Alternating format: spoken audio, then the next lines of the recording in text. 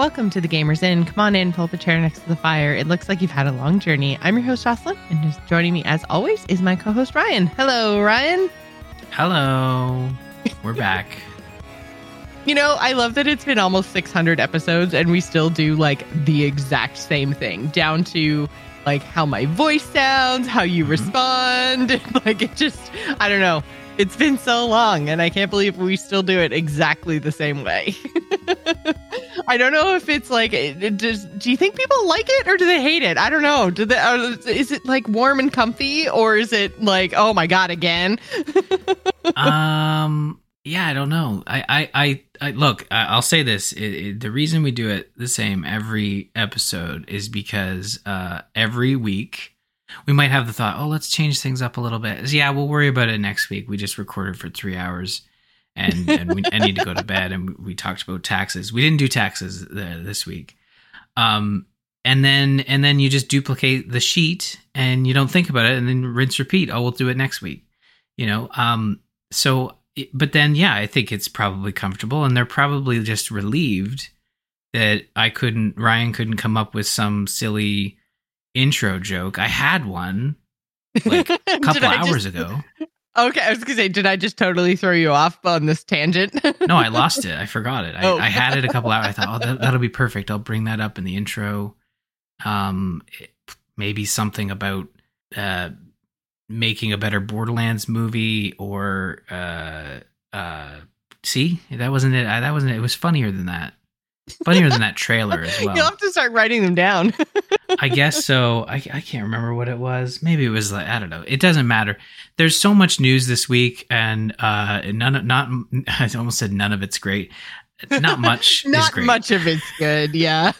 What did you say you wanted? Oh, now I remember. What did you say you wanted to rename the show? It was lawsuits and layoffs or something? Yes, we have to rename. No, we have to rename the news section to lawsuits and layoffs, which is like, it's not funny. It's sad and just makes my heart hurt. Yeah, I thought we were. Look, I'll be the naive one and say I thought we were done, but it was obviously discussed in the Discord, and a lot of Whirlwind was saying, like, you know, I think if we make it to April 1st, that's when it'll be over, because that's when most people's the quarter's done, and yeah. So, but I don't even think that means anyone's safe. Like, not with the way things are going. No, and it's so frustrating too. Like we're gonna talk about it in the news in depth, but the fact that Sony's layoffs are the exact same percentage of the workforce as Microsoft's layoffs were, like different numbers, but same percentage, just makes me want to punch walls or something. I don't know. Like, it's just so orchestrated. It makes me so angry. So anyways, we'll talk about that all later. Let's talk about something fun first. Let's talk about games. Let's talk about what we're doing, what we're playing. Ryan, what is up with you? Yeah, what's up with me? Many folks have asked. What's up with you? There's been whole podcast segments devoted to it, but what's up with me? So the Soul new video game. I've still been playing a lot of Honkai Star Rail. Made it through the first world, really enjoying that. And also finished up The Last of Us Part 1 Left Behind DLC. But I've had this game actually installed on my Steam Deck for the last week, and I haven't had a chance to boot it up because I've been so busy with everything else. I've been playing Deep Rock Galactic Survivor. I actually have it wrong in the notes. There's only one survivor at a time. It's not survivors. Oh, okay. It's not survivors, plural. No, it is not. So I'm not going to correct that right now, because either way, I'll just keep saying it. This is a game in early access. This is a survivors type. I think that's where I got it confused, the name. So similar to Vampire Survivors and other games like that. So it's in that genre. And this is also, so it's based on a game that I know has come up a lot for like Extra Life Conversations, and we never really got a chance to try it. Although I hear really good things. This is Deep Rock Galactic, of course. Mm-hmm. Which is a 4-player co-op sort of Left 4 Dead style game where you're fighting off alien bugs while also mining and building turrets and stuff like that. So you're in a mine and you're trying to survive and get out of there with the loot, right? Sorry, I didn't mean to laugh. I was about to like finish your sentence and say survive as a joke because of the name of the game. And then I was like, oh, wait. No, that's actually what he's trying to do. I would have also accepted the interruption to be a mine. They call it a mine.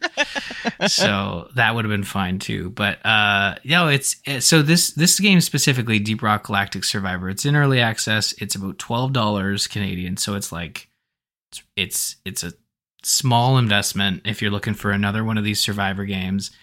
And that seems to be sort of the trend for this genre is sort of a low dollar entry point, like Vampire Survivors is like under $5. So this is a more premium experience in the sense that you're getting like a fully 3D rendered environment, and it's not necessarily like endless like some of the Vampire Survivor stuff. Mm-hmm. There are levels, but essentially you start the game, you pick your class. So starting off, you only have access to the Scout. There are 4 classes currently in the game. I've unlocked 2 more after the Scout. I think the Gunner and the Engineer is what I got. And essentially, when you drop into the game, the idea is to progress through waves of sort of enemies and events on each level of the mine, and you go further and further into the mine as you progress. So the level is constantly sort of changing, and the environment is changing. So unlike Vampire Survivors, which is like a single map per run, and you kind of know the map once you've done it a couple times. But the very cool thing about Deep Rock Galactic Survivor is that you can also mine. So as far as I can tell, like all of the rock is procedurally generated, but you can mine through all of the rock and kind of create these pathways to lead the alien bugs through.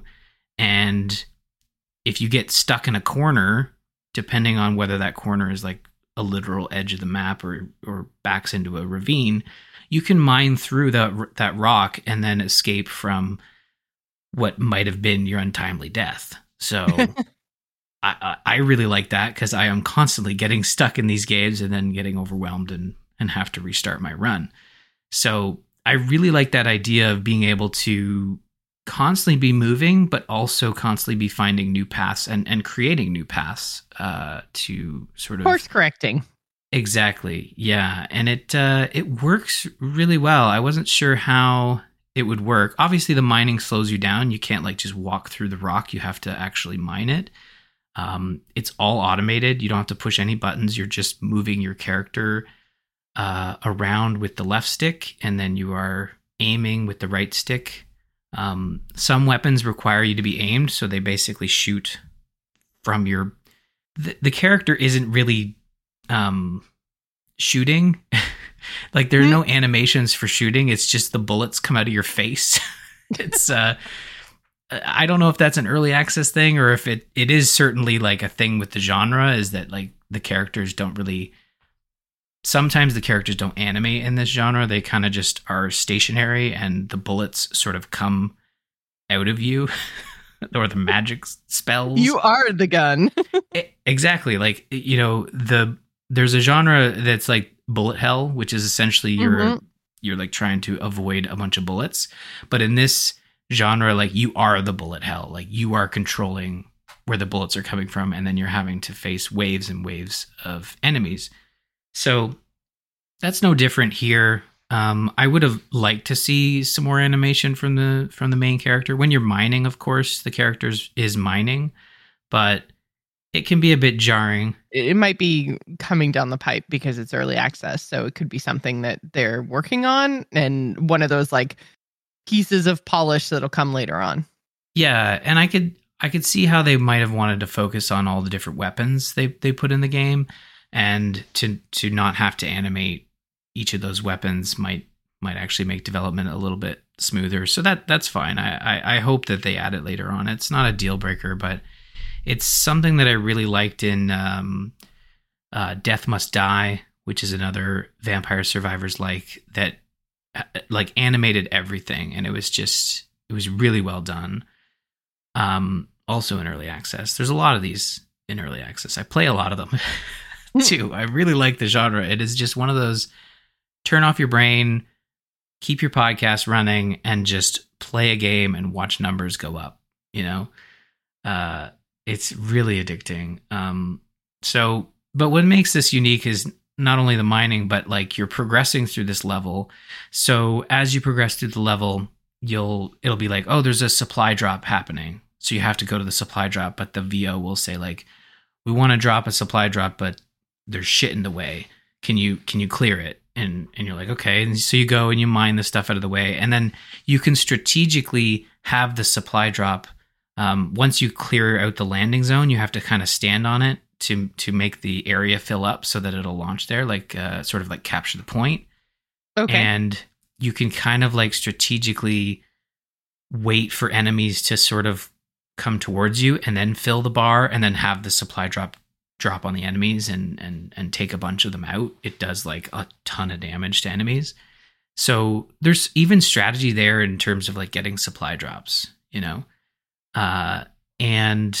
as it goes, like, you can see the icons in the bar up on the top of the screen as it sort of fills in. You can see like, okay, I can see that we're going to hit an event where a swarm's going to happen, which is going to be a bunch of enemies show up. There's a supply drop, and then at the very end, there's an elite sort of alien that you have to take out before you finish the level. And then when you finish the level, like, it'll say, hey, the drop pod's back. You've got 30 seconds to get in there. And then that takes you to the next level of the mine.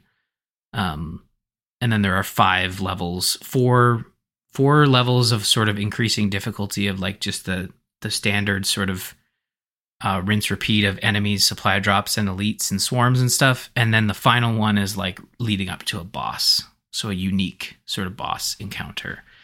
And that's how you finish like one of those sort of runs. Like that's a whole run. You actually walk away from it. You don't just go until you die, which could take, I don't know, 20. I think Vampire Survivors maxed out at 25 minutes. Like once you hit 25 minutes, like the game would just throw an impossible level of monsters at you until you die. Okay, yeah. Yeah, which, didn't feel great. It kind of feels like they didn't know how to end the level. And it's like, well, it's got to end at some point. So let's just obviously cheat. It ends with murder. Yeah, let's just murder the players. And that doesn't feel great. At least in this game, you feel like you've accomplished something. And of course, there's like an upgrade system where every time you finish a run, even if you don't succeed, you have resources you can spend to have permanent upgrades, which is also a trapping of the genre. And unlock new classes and unlock new biomes. And then you can unlock harder versions of each biome by completing specific challenges. So in terms of early access, there's a lot in here, for $13 or $10 American or whatever you're buying it in. So yeah, it's a lot of fun. I wasn't sure because I'd never played Deep Rock Galactic. I wasn't really sure whether it would be something I really would enjoy, but man, it really got its claws into me this week. I was really enjoying it. Good. Yeah, I didn't really actually play much in terms of video games this week. We did have Manny over this weekend to visit, and we played Eclipse, which is a very in-depth, really fun and interesting space game. And it's one of those like explore and place tile, like flip over random tiles and stuff. So it has a lot of replayability, and you have one of, I think, 6 different races you can play, and each race has different rules. And you're trying to essentially like score the most victory points that you can, which isn't necessarily wipe the other guy off the map. So it was really, really fun. And Matt didn't win every single game, which was good. So yeah, right. So Matt's off his game. It felt like we the others of us actually had a chance to win. So yeah, it was really, really fun. I don't want to get too in depth because obviously this is a video game podcast, not a board game podcast. But I just didn't get a chance to play anything video game wise this weekend because we obviously had guests. So But yeah, it was a lot of fun. So yeah, go look up Eclipse because it's if you're into board games and if you have a lot of space, then Oh, it's one of those. you need space for space. Yep. It's one of those like it's very in depth, so it has a lot of like parts, like pieces. So wow, this makes Settlers of Catan look like it can fit in your desktop drawer. Yeah, I did. Well, first I googled Eclipse, and obviously that didn't bring up anything I was hoping for, which was just news about eclipses, which I guess we are having one in April. Yeah, but, it's coming soon. I know that now. I know that specifically because they like shifted a day off at school, I think, because there was supposed to be. Yeah. My mom was telling me about that, and I just, it makes me so whatever. I can't remember, like, that makes me think, we had an eclipse when we were in school, and they didn't do any of this. I'm pretty sure watched it from the classroom. Yeah. But that's anyways, just it. That's a whole other tangent. It's a whole, eclipses, I mean, what even are they? We need a documentary. But this board game, how big's the manual? Is it thick? Are we talking like, Yeah, it's pretty intense. And Matt read the whole thing front to back like 10 times before we even started playing. So, right. Okay. Holy jumpins. Now I just found like this thing and there's like what looks to be entire board games for each player. Yes. Like each have a board. Yes. This is like EVE Online, the board game. What's going on here? It's like, yeah, you basically like you have to track like your tech trees and your resources and the upkeep of your civilization. And yeah, and the whole thing is only 8 turns long, which is actually really good because even at it with an 8 turn timer, I think like it took us about 2 to 2.5 hours per game on average. And I think we probably played 5 or 6 games. We were playing all weekend. It was so fun. Yeah. We kept like finishing one game and then being like, okay, wait, but if I tried this other race and then I did this thing instead of this thing, then I bet I could win. And it was a lot of really, really close games. We had one game, I think the one game that Matt won, he got 32 points and then Manny and I both got 31. So it was like intensely close. But yeah, really, really, really fun game.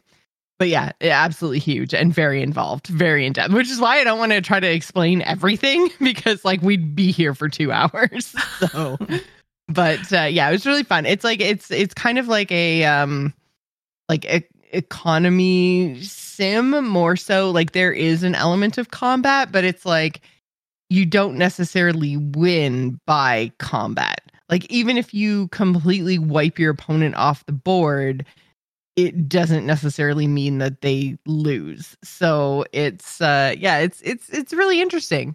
And yeah, we had a lot of fun. So Eclipse, thumbs up. Very good. If you guys enjoy what we're doing here, if you would like to support Ryan and I, you can head on over to patreon.com/thegamersin. We wanted to give a shout out tonight to some of our longtime supporters. So thank you very much to David, Jim, and Janice for supporting the Gamers In. You guys have been here for years and years and years and years and years, so we love and support you. Or wait, no, you support us. We love and appreciate you. Thank you so much for supporting the show. Again, that's patreon.com/thegamersin. Helps us do really cool things like Game Club. Last of Us Part 1, you guys are, I think, done with that, but now you're on to DLC. Yeah, we just wrapped it, and we just wrapped the DLC, and it was a lot of fun. I forgot how short that piece of DLC was, but it's very good. It's very good. So, yeah, Game Club is in sort of hiatus now. There's been some conversations about what we want to do next, but we're sort of also headed into a pretty busy 6 weeks with Final Fantasy VII Rebirth, Unicorn Overlord, which does, I found out, I played the demo, does have unicorns in it. Excellent. There's a unicorn ring, Jocelyn, which cures people. So I figured you'd like that. And what was the other? Oh, Dragon's Dogma at the end of March. So, a lot of folks playing a lot of different games, and we're going to take a bit of a break, but we will return likely late spring. There's a couple of games kicking around, but if folks want to suggest some, definitely head over to the Discord into the Game Club channel and throw your game into the ring.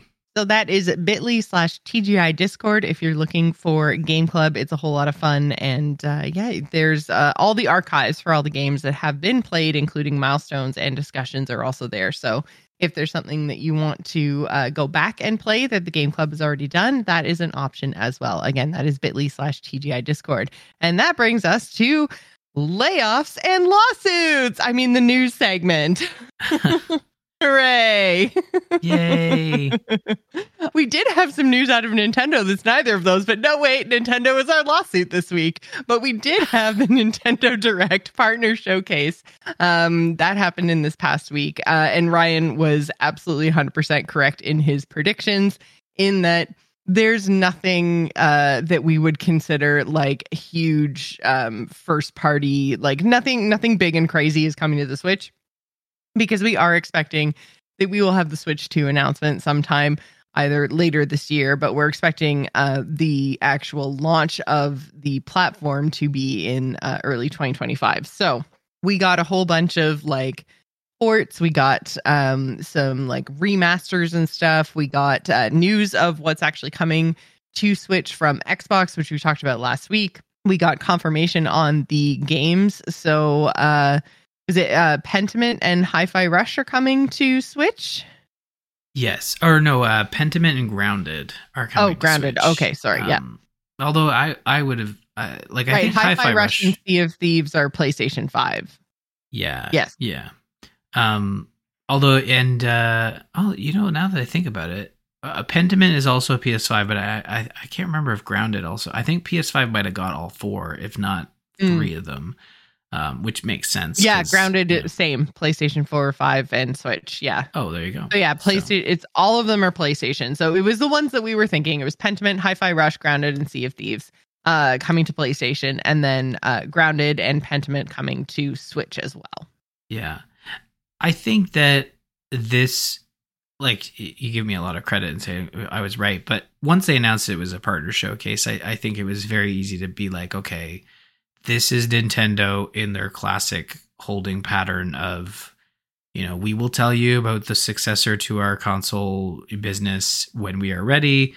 Until then, get out of our business. Yeah, exactly. So they are in a holding pattern. You will likely, I would imagine at this rate, we will have our first proper direct in June. Whether we get Switch successor news before then, I don't know. Like, there are still Switch games from Nintendo we know that are coming out. Maybe we have a direct after the Peach game comes out. They might just let that one market itself without having a direct attached to it, and then kind of focus on what's next.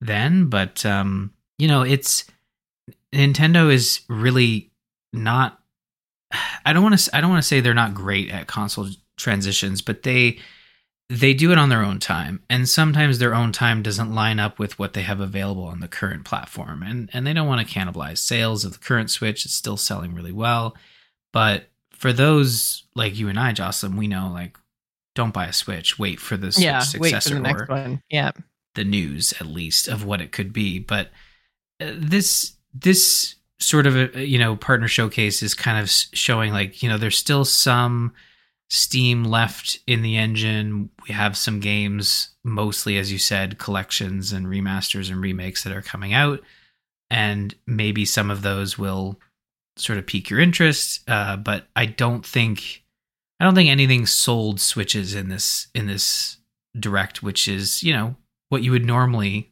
expect from a standard direct of, like, I'm buying a Switch for that. We're past that stage, I think, for sure. So what do you think of South Park Snow Day? Because that's the only one that is like jumping out to me. That's the one that's kind of like new to me. Anyways, there's so many like classics and remakes and stuff in this lineup, but the Snow Day is new. Anyways, you excited? Are you going to check it out? It's different than their previous, the previous iterations. It's all 3D. There's like active combat. Thumbs up, thumbs down. It kind of reminds me of the N64 game that came out obviously a long time ago. Uh, but it wasn't really on my radar. But I'm looking at it like I'm not a big South Park person, but I did enjoy what I played of the sort of 2D experiences that they had.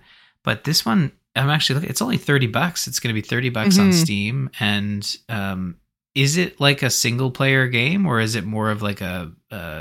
I'm pretty sure it's co-op. But it's like I say, it's different. I don't think it's as big as the previous like games. Like the previous game. So there was Fractured Butthole, and then Stick of Truth. Stick of Truth. Yeah, that was the first one. Yeah. Yeah. It's not as big of an experience as that. And like I say, I think it's 3D, which the other ones weren't, and also co-op. So I think it's more of a like smaller play with your friends type of experience. But yeah, I don't know. I'm like, I just don't know, because it's so different. Right. Yeah. So I don't know if I'm excited about it or not. I'll probably try it. Yeah. I mean, I think if you're a South Park fan, I think that they've proven themselves and that they can make great games, especially the last two that were well received. And Snow Day is supposed to be their next big thing. So I think that if you're looking at the lineup, like for me, like the thing that jumped out at me was like, oh, we're getting a demo for Unicorn Overlord. I get to check that out. And it's very Fire Emblem, and I'm leaning towards that one over, Final Fantasy VII Rebirth. And I really enjoyed Final Fantasy VII Remake, but I think that South Park game looks really cool. I think it's out. What is it out? May? Is that or April? What is it? March? I thought it was March. I thought it was the end of March. Oh yeah, there it is, March. Yeah. Yeah, so about a month from now. Yeah. That's not too bad. And I didn't like I said, I didn't realize it was like $40. So that's $30 Canadian. So that's a good deal. So I feel like it's the kind of thing that I'll pick up if I know I can play it with people. Like, I don't know if I'll just like single player it, but then again, like the single player is basically all I've been doing lately, because it's very, very hard to schedule time to play games with other people these days. So yeah, I don't know. We'll have to see. But I think I might try it though. I think I might try it. Yeah.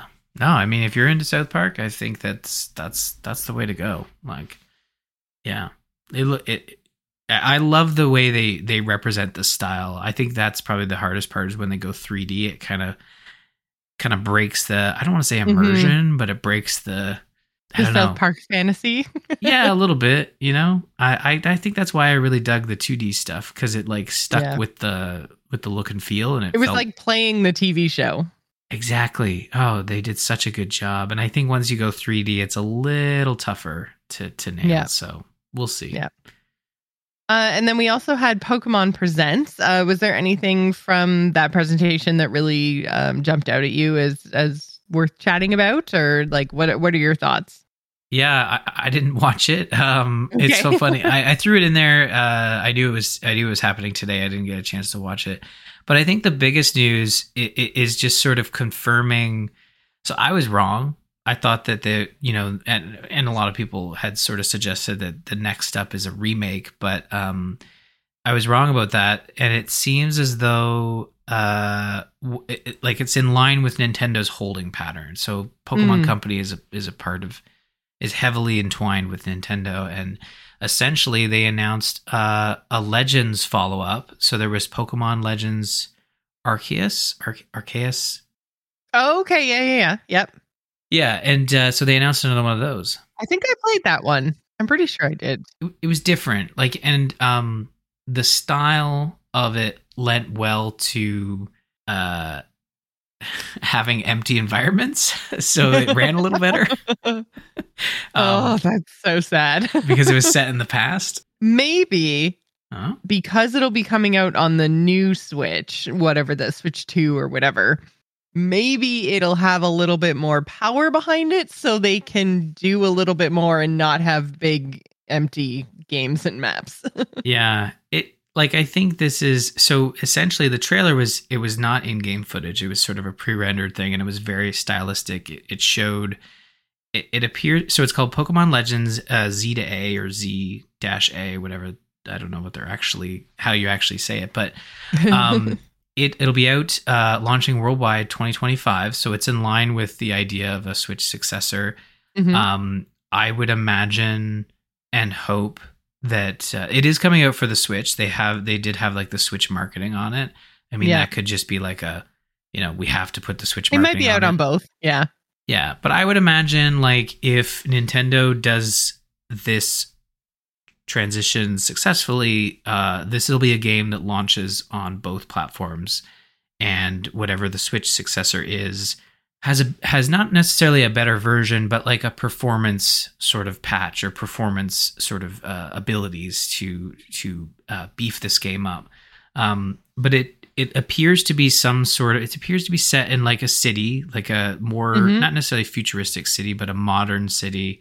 There appears to be like maybe sort of an angle towards designing the city, continuing the theme of Legends, which is Pokemon and people working together in harmony. So I think that I honestly, like it just it goes back to like Nintendo is looking to launch the Switch successor with as much first party support as possible and strong first party support. So this is going to be the first year where we don't have like it'll be one of the first years where we don't have a mainline Pokemon game, when we were sort of due for a remake of some kind. So it's kind of a big deal. I did not expect Pokemon Company to sort of skip 2024, but they might be better for it.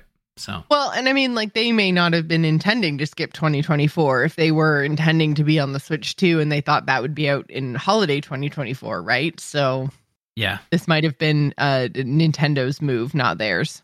True. Yeah, like if Nintendo delayed their console behind closed doors, obviously they would have told, and they have been telling partners. It's the reason you and I have an idea of it launching in 2025, because that's how it got out there, is them telling folks it's not happening.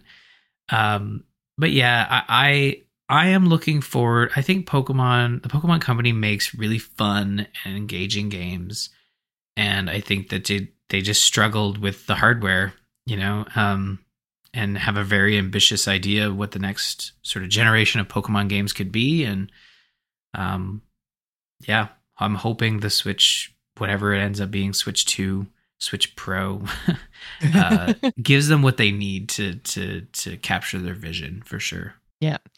And speaking of capturing visions, how do we think they did capturing the essence of Borderlands in their vision for their trailer that just came out? When this was a couple days ago now, I think. But what are your thoughts about the Borderlands trailer?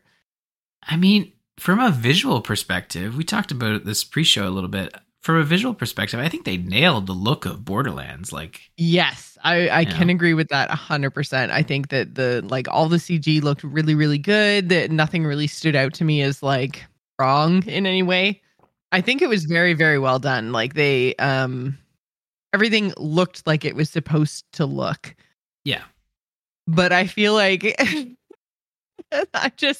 oh man. I feel like this is just the Mario movie all over again, because the Claptrap's voice just is wrong. And there was something, I don't know if it was, other than Cate Blanchett, I don't know if there was something with like the script, or they chose the wrong actors, or the actors didn't want to be there. Like, I can't put my finger on it, but it just isn't right.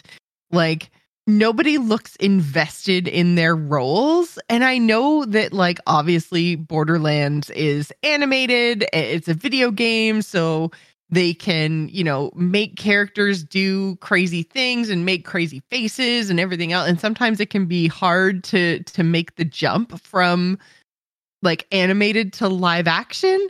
I get that, but this is just like, they're not wacky enough. They're not wild enough. Like Tiny Tina is way too tame. Yeah. Like just all the characters felt way too tame. And then like Cate Blanchett's character, like tame, yes, but like at least she felt badass and in control, which is good. But none of them seem to kind of live up to the crazy over the topness that is Borderlands. And I'm sorry, but Claptrap's voice is so iconic that, like, even though I haven't played a lot of Borderlands, I know exactly what that stupid little robot sounds like. And I'm sorry, Jack Black, it is not you. It's not, it's just, no. It was just wrong. Yeah. I don't even think it's Jack Black's fault, you know? No, like, I don't think it is. I think it's just like, it's one of those things where you had a character. It's very similar to Mario, honestly. It's like you have an animated character, and then the character in your movie, it's not an actual person. It's a fucking animated robot. So just get the same voice. Like, why? Why change it? I don't know. Or get a similar voice or a voice that fits. Like, and I mean, I think Jack Black tried. I think Jack Black really tried in a way that I don't think Chris Pratt did. But it's still not right. Like, you can still hear Jack Black in it. And it's like, I would rather you got a like total no name. Like, you've already got Cate Blanchett and Jamie Lee Curtis and Kevin Hart. Like, you've already got your names. Put a no name behind the robot, but make it sound right. Yeah. And I think there are a lot of examples of properties that take, give voice roles to different actors from their video game counterparts, but still sort of nail that feel. And then you have a distinct style for like the movie, the TV shows, and the video games, but they all feel like that character. I'm not contractually obligated, I can't say, but who that character may be, but you could probably figure it out. But I think that I think with this trailer, like, you have all of this, you have this huge cast. And I think that's part of the issue is, like, I think there were a lot of issues when they were filming the show. It's been well documented. They've been working on this movie for like half a decade, if not more. And it's just like, it could be a bad trailer, but I feel like this one's going to be death by 1,000 cuts, and that, like, they'll take 2 steps forward, or 1 step forward, 2 steps back. Like, I think there's just going to be a lot of stuff holding it back. The jokes don't, like, the Borderlands humor is very, like, it's kind of crass. It's like silly, and it's got a lot of like, like, I hesitate to say pee and poo jokes, but literally in the trailer, they're like driving through a literal pee bog or whatever. I was like, again, I know that the Borderlands that I played was mostly 2, but I'm like, sure, I don't remember a field of piss. Yeah, like, that's like, what how do we get a reaction of our characters? I know, let's have one of the characters have the window pee. Down and spray them with pee. And it's like, what did you think it was? It's pee. It's like, oh, it's just, okay, we get it. You left the window open and pee got in the car. Like, but it all goes back to the visuals. Like, that car, like, as there's a scene where he's, the main character is like, Kevin Hart, he's launching the vehicle off a ramp. He shoots a rocket into the monster's mouth, and then they shoot out through the other side. Like, that feels very Borderlands. So, like, they've nailed the visuals and the feel of the game, but the humor feels off, and I don't want them to put all their best jokes in the trailer. So again, could be a bad trailer. So maybe the next one will be a little better. It's out in August. We don't have to wait long. I'm not going to see it in theaters. Like, this isn't a theater movie for me, but I would watch it on streaming, or I even would rent it, Such high praise. I'm really looking forward to renting this. Yeah. I mean, like, I am not going to see this in theater. This trailer did not make me want to go see this in theaters.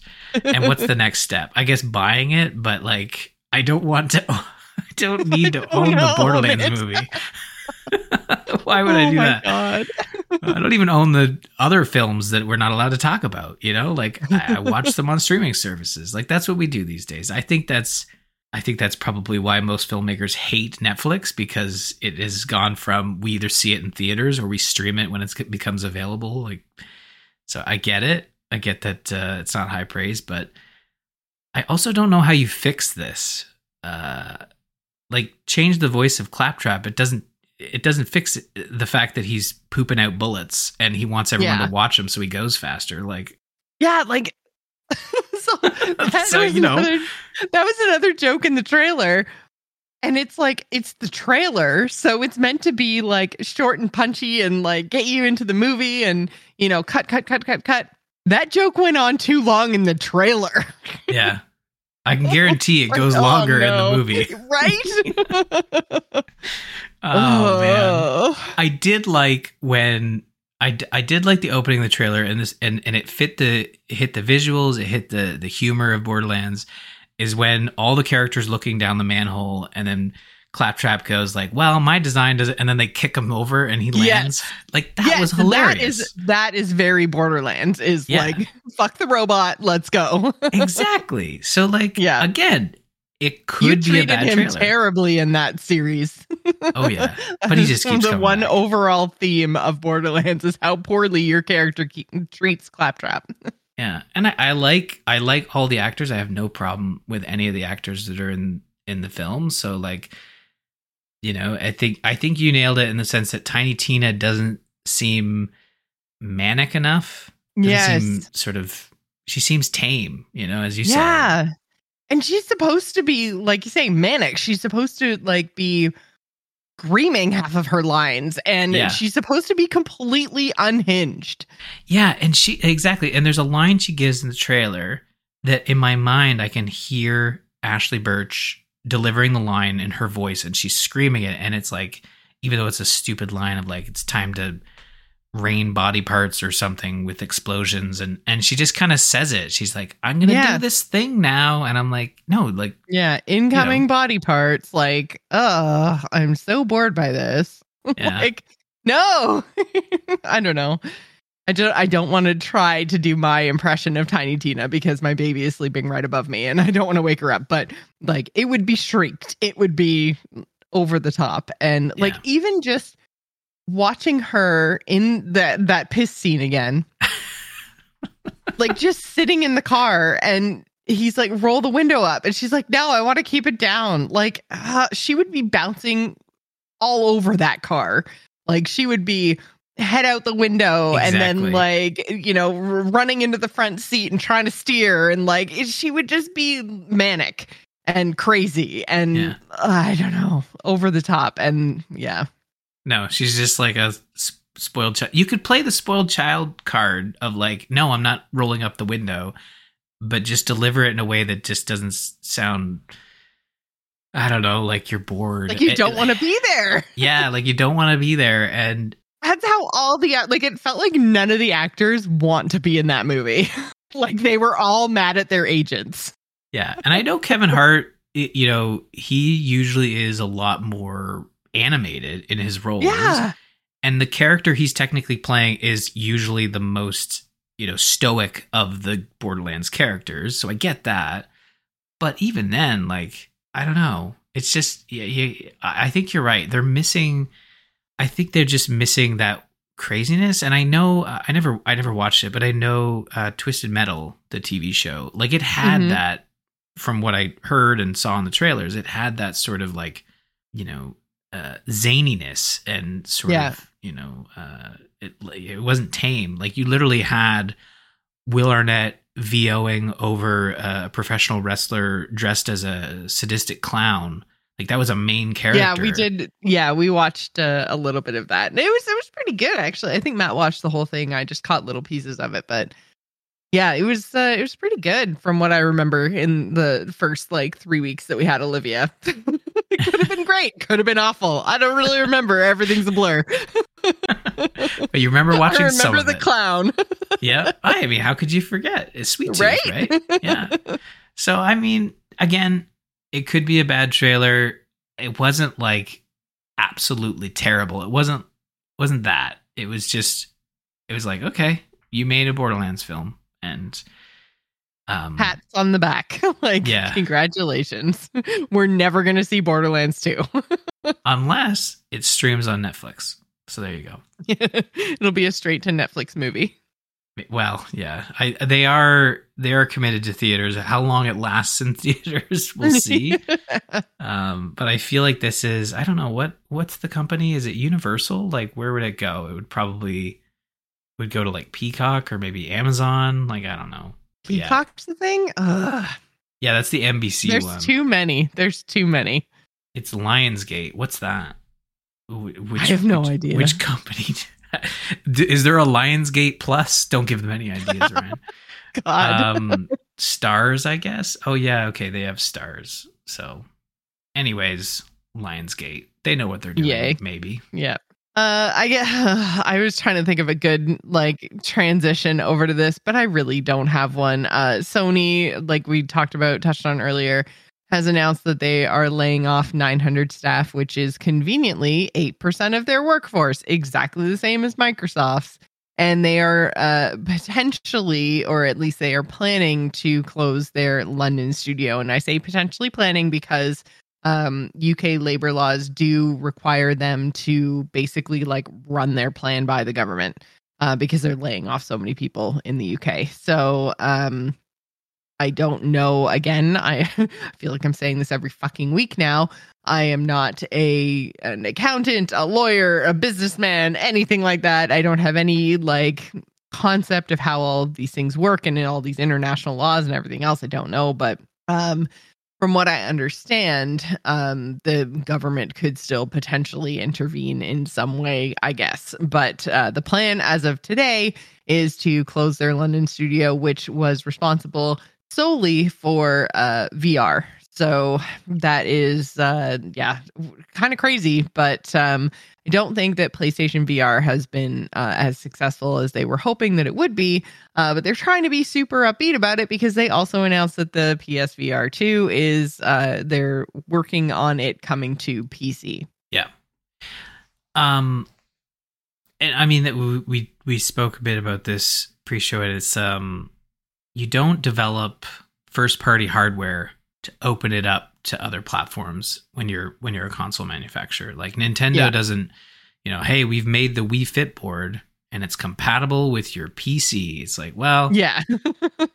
No. You make a peripheral to sell hardware and software and I was gonna say, either the game or the platform. Exactly. Or just, more. I mean, I've got plenty of Nintendo hardware behind me, all amiibos and whatnot, and then they literally sold cardboard for years.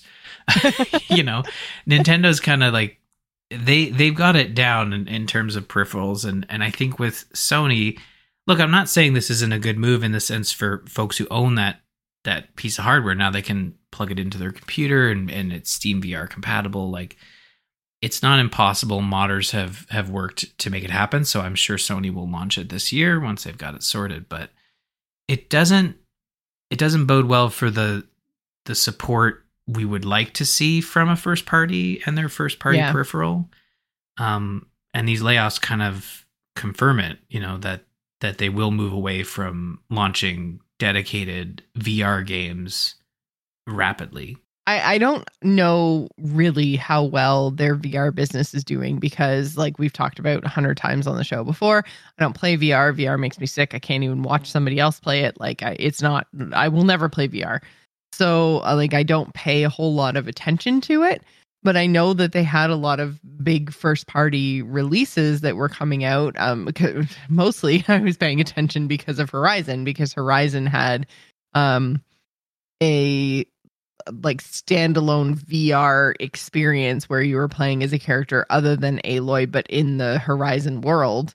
And I can't even tell you how long ago it was that launched because it felt like it didn't get any traction. Like, I didn't see anyone talking about it. And I feel that way about basically anything that, like, all the list of PS VR games. I'm like, this is a game. This is a game. Like, I haven't seen anyone talking about it. And it could just be because I am so, like, far removed from that sphere of the internet. I don't know. But, like, Ryan, like, you're into VR. You've had headsets for years. Like, how is PlayStation performing compared to everybody else? Like, how is VR performing right now? Is it something that's going to continue to go like forward, or are we looking at something that's just kind of failing across the board? Yeah. It's not, I wouldn't say failing across the board. I mean, like Apple just launched their Vision Pro, and I mean, it's not a gaming headset, but it is also crazy expensive.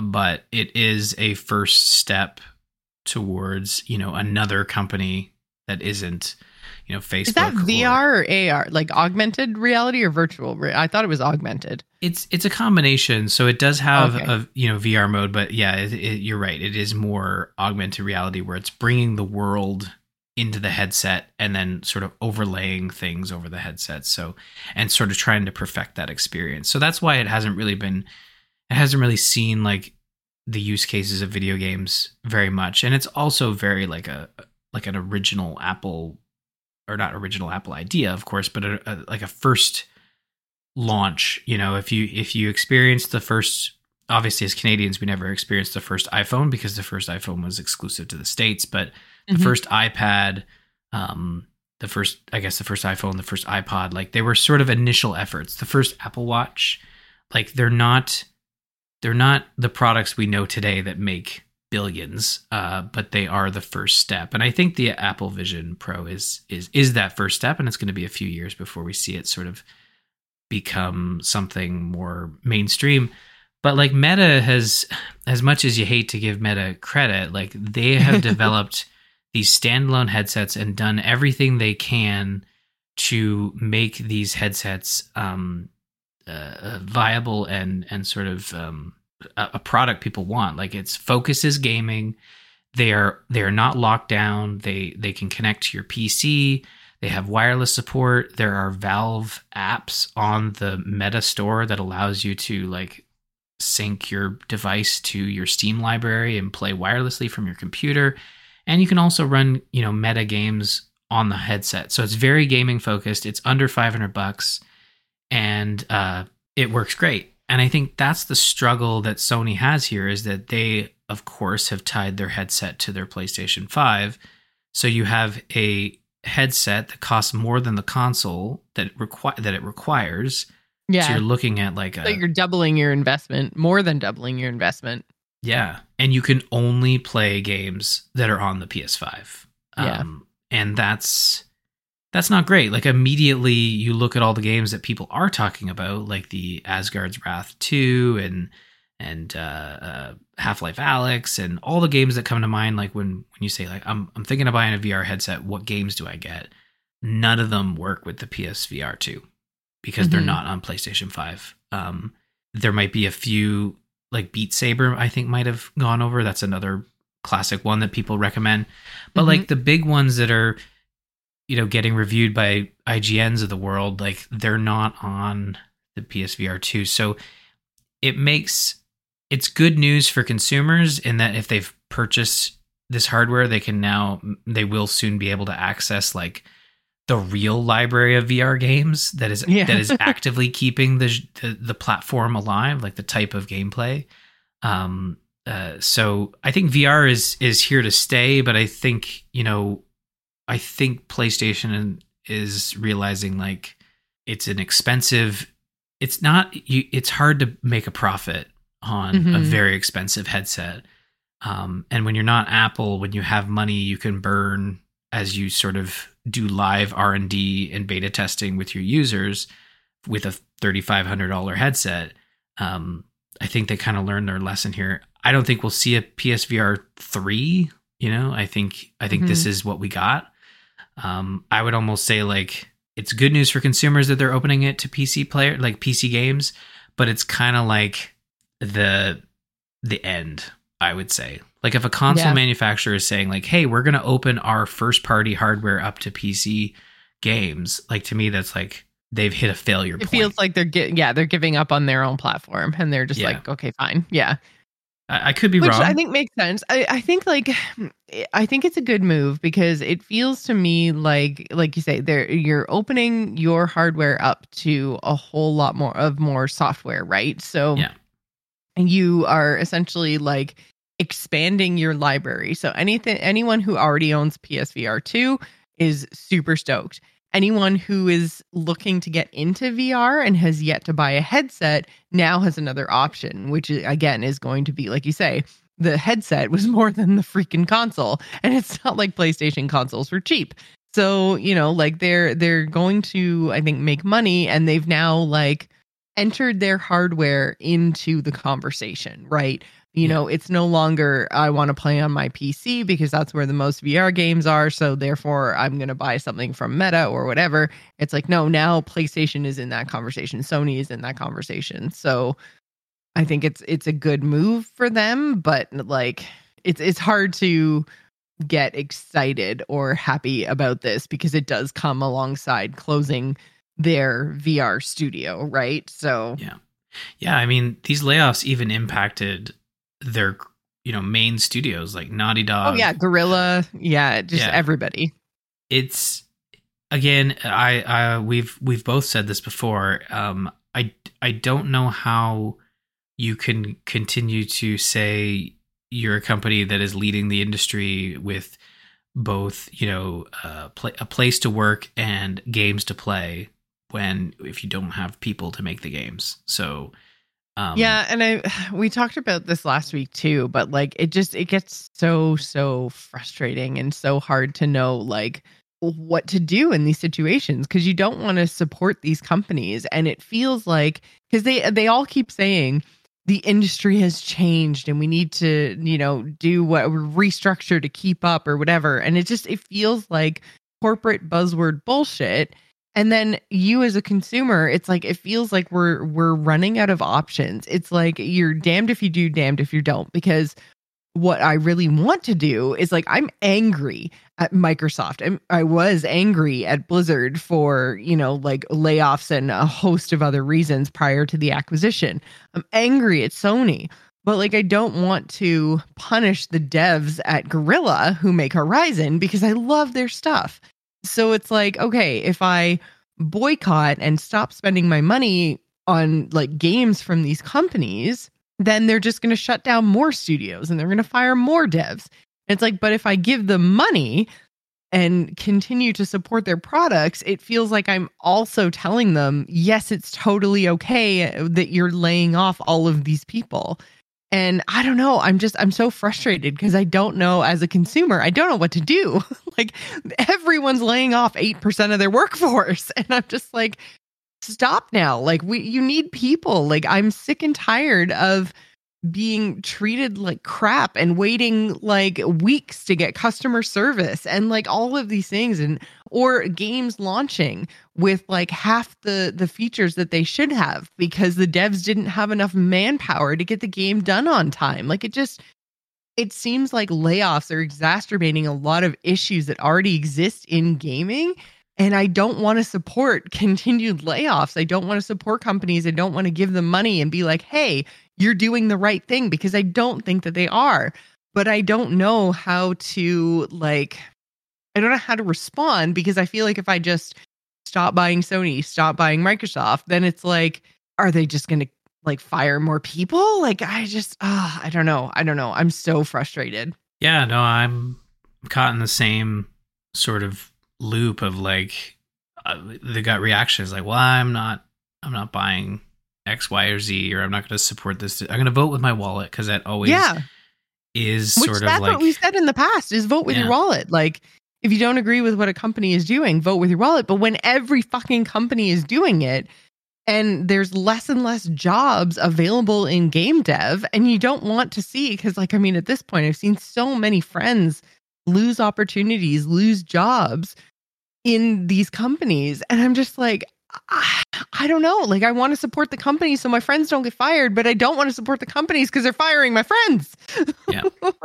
Yeah. I think there's two things that everyone can do, and it's like continuing to talk about and calling out the bullshit that is these layoffs. Like, that's the first sort of step, and obviously alongside that, supporting folks who have both either lost their job or are continuing to work there, like supporting both, both of those scenarios. But the second one is supporting unionization of video game developers. Like, I think this is the year where, yes, it's started with a lot of layoffs, but I think it's going to end with some big moves on the unionization side of things, specifically and hopefully with Blizzard. Like, I feel like the ABK layoffs we had last month, that has had to have been a major kickstart again to that sort of movement.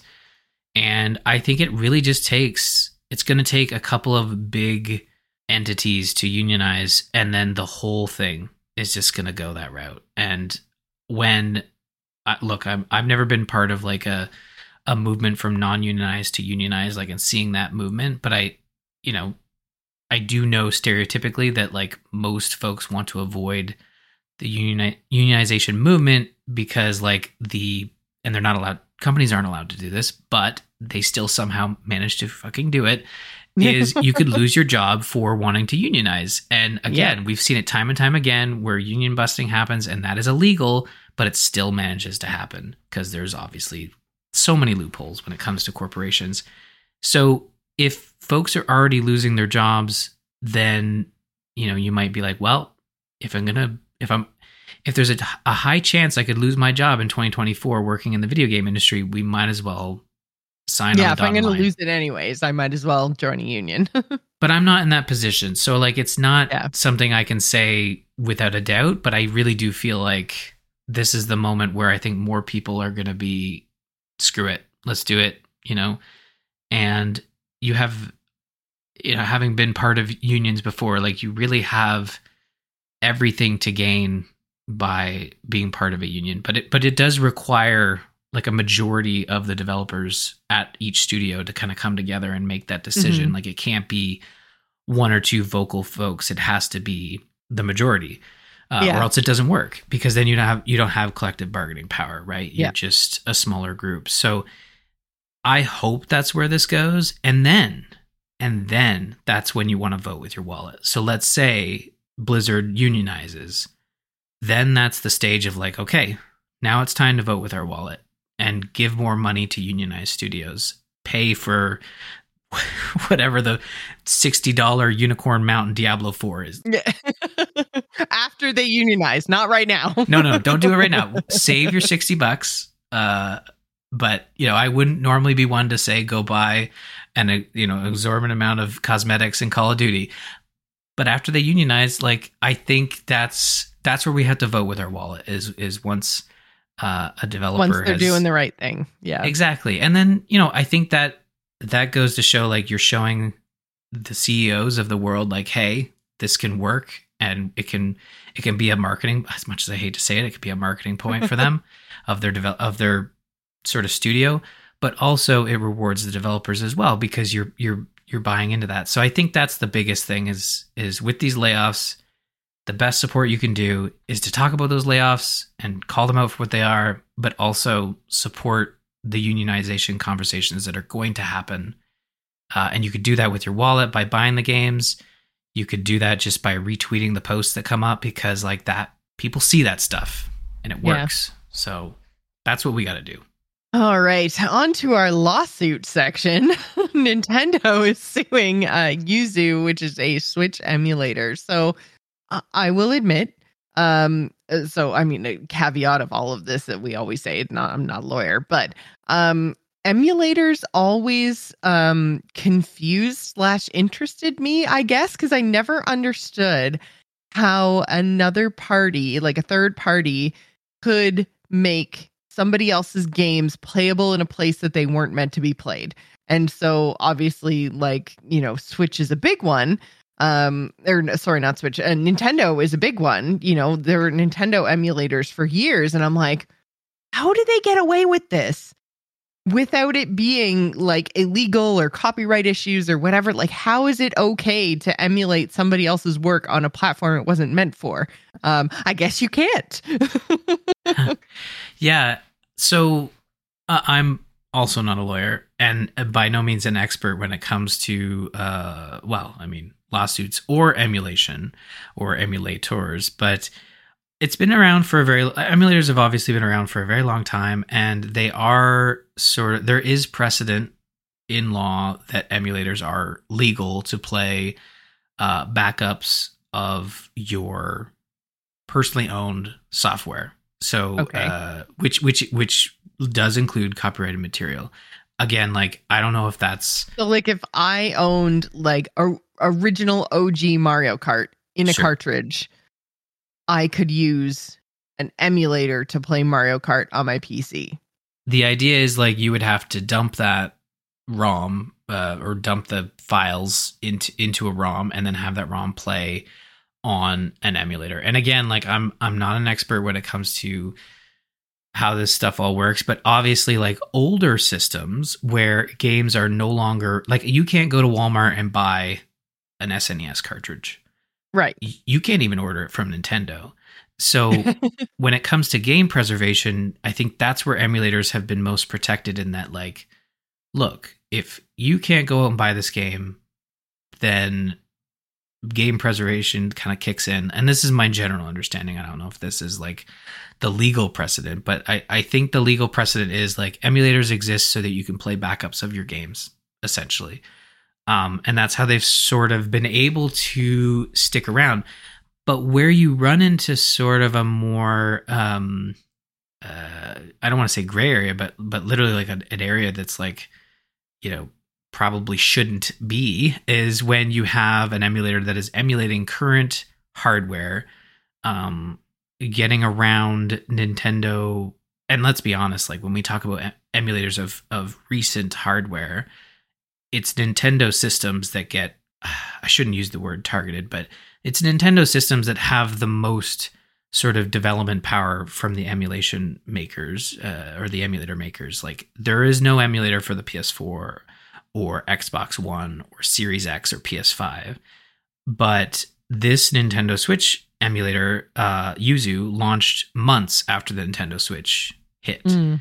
And that is you playing, and again, like the idea was you can play your legally owned Switch games that you have dumped and play them on your PC, your Steam Deck, your Linux box, what have you.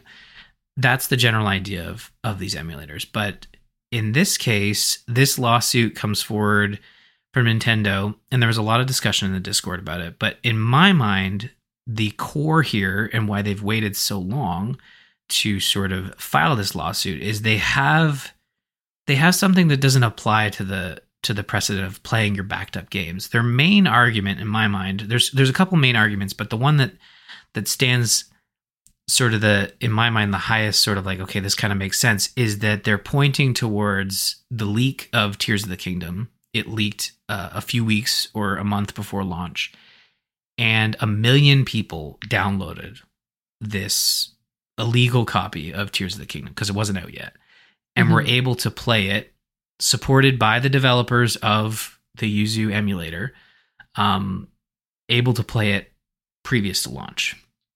And that got them in a huge amount of trouble with Nintendo, and even before the lawsuit, like they were getting letters and they were having issues like that. And I guess the issue is they did not do anything to stop it. Right. They didn't encourage, but they didn't discourage either.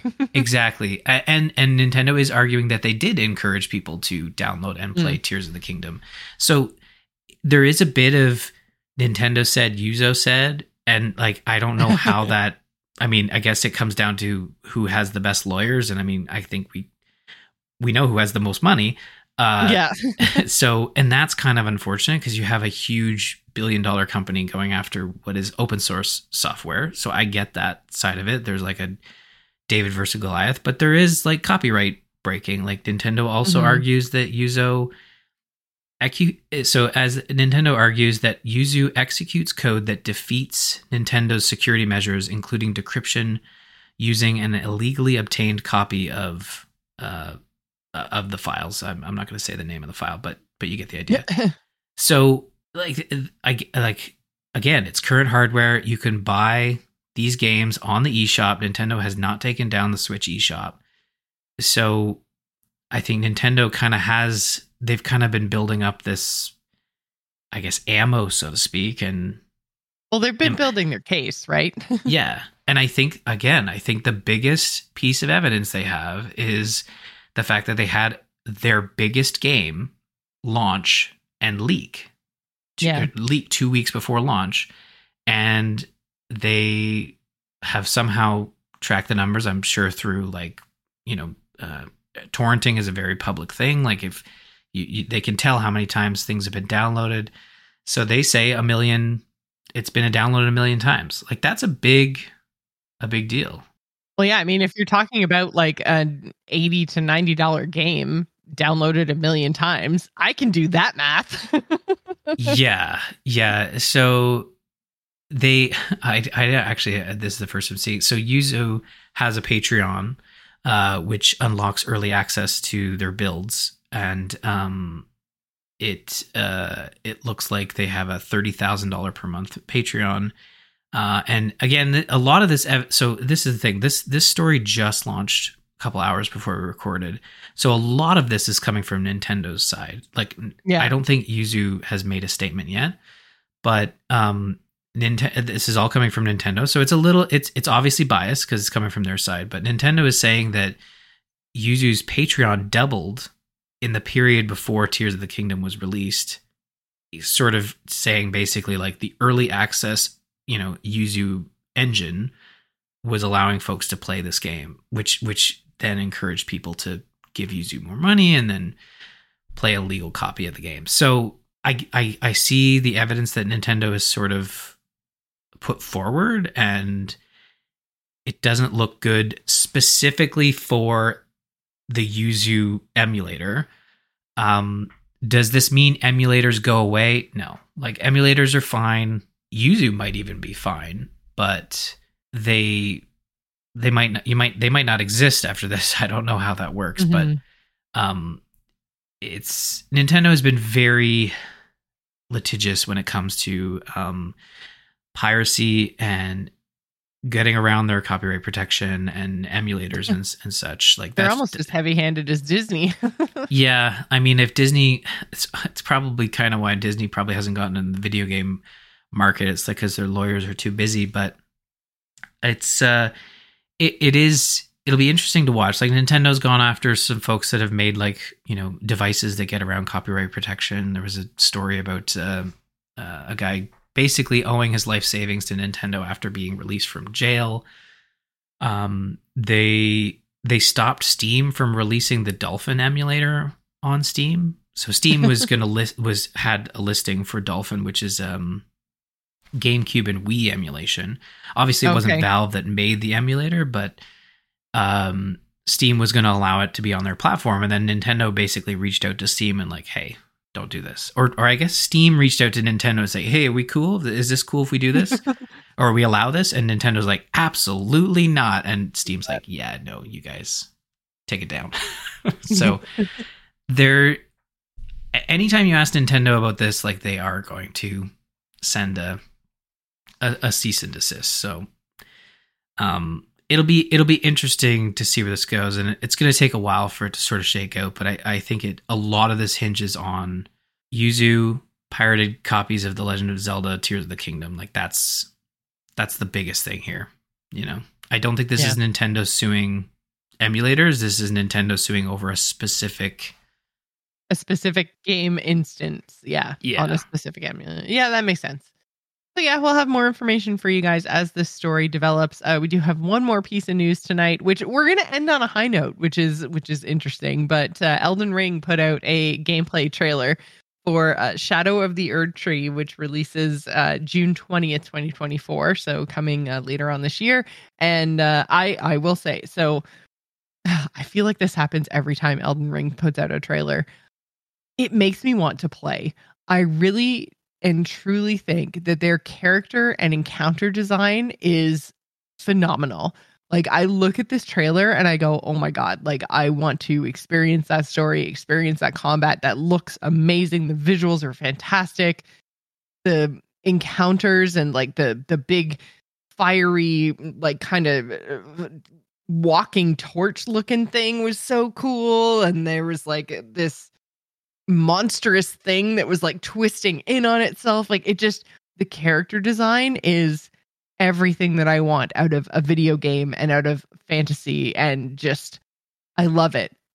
It's just their mechanics, man. Like, every time I see this, I'm like, I wish this wasn't so punishing, but also maybe I kind of want to try this. I don't know. But it's so good. Like, it looks amazing. Yeah, no, I agree. I mean, I have played a little bit of Elden Ring, and I guess I got pretty far, and folks had said like, "Oh, you did pretty good. You did pretty good." And I think you're right. Like it's the design and the look and feel of their characters, their enemies, their world. It is just so cool, and this trailer like showcases a lot of new and what appears to be devastating enemies. Like I was joking, like, it kind of just looks like a highlight reel of all the things that are going to kick my ass when I give them $50. But yeah, like, and I guess I got pretty far in Elden Ring, and I think I just enjoyed like the design. Like the design was the biggest thing. Like the combat, I'll take it or leave it. And yes, when you succeed in a tough encounter, you feel that rush. You feel that like, oh man, that was so awesome. I can't believe I did that. And I was so close to dying multiple times. But like it all comes back to that design, you know, and the world design as well. And I know folks that love Elden Ring are just absolutely stoked for this expansion. Yeah. So I did want to make sure, even though both Joss and I like have not completed or played a good chunk of the game, but knowing full well that fans of Elden Ring are like very much looking forward to Shadow. Oh, I can appreciate this from afar. Yeah, 100%. And I'm sure there's going to be a lot of chatter once this comes out. It's as you said, launching mid-June, June 20th. It's $50 Canadian, so it is like expansion pricing. But from everything I've heard, like folks trust this. It goes back to developer trust as well. They trust the developer. Yeah. They have not played it. They have a general description. I think it's like the size of a certain area in the main game, and I think that was like, you know, thumbs up. That sounds good. So, you know, I think it'll be. I mean, just based on the trailer, it looks like they've taken the monster design and ran with it. So I always joke, like whenever I come across an enemy, I have a wild description for them. It's usually like there's just so many unique monsters. It's like I don't even know how to describe this thing. It's like one of the enemies in the trailer was like part salamander, but also like part what was it, like from Zelda? Those like weird things that eat your and steal your armor or something. I don't know, but yeah, it looks like it'll be a lot of. I almost say a lot of fun, but for people who like Elden Ring, it's gonna be a lot of fun. Exactly. It does look interesting, and I look forward to more trailers as we head towards June. So I'm curious to see more for sure. And if you would like to discuss the existing trailer or anything else we talked about this week, head on over to bit.ly/TGI Discord to join the conversation. Again, that is also where you can find all the archives for our TGI Game Club. That is going to do it for us this week. You can visit us on the web at gamersinpodcast.com. You can follow us over on Twitter. You can find me, Jocelyn, at Joss Plays. Ryan is at R. Murphy. And don't forget to follow the show at The Gamers Inn. So thanks for staying at The Gamers Inn. And remember, tune in next week. Bye, everybody. Bye, everyone.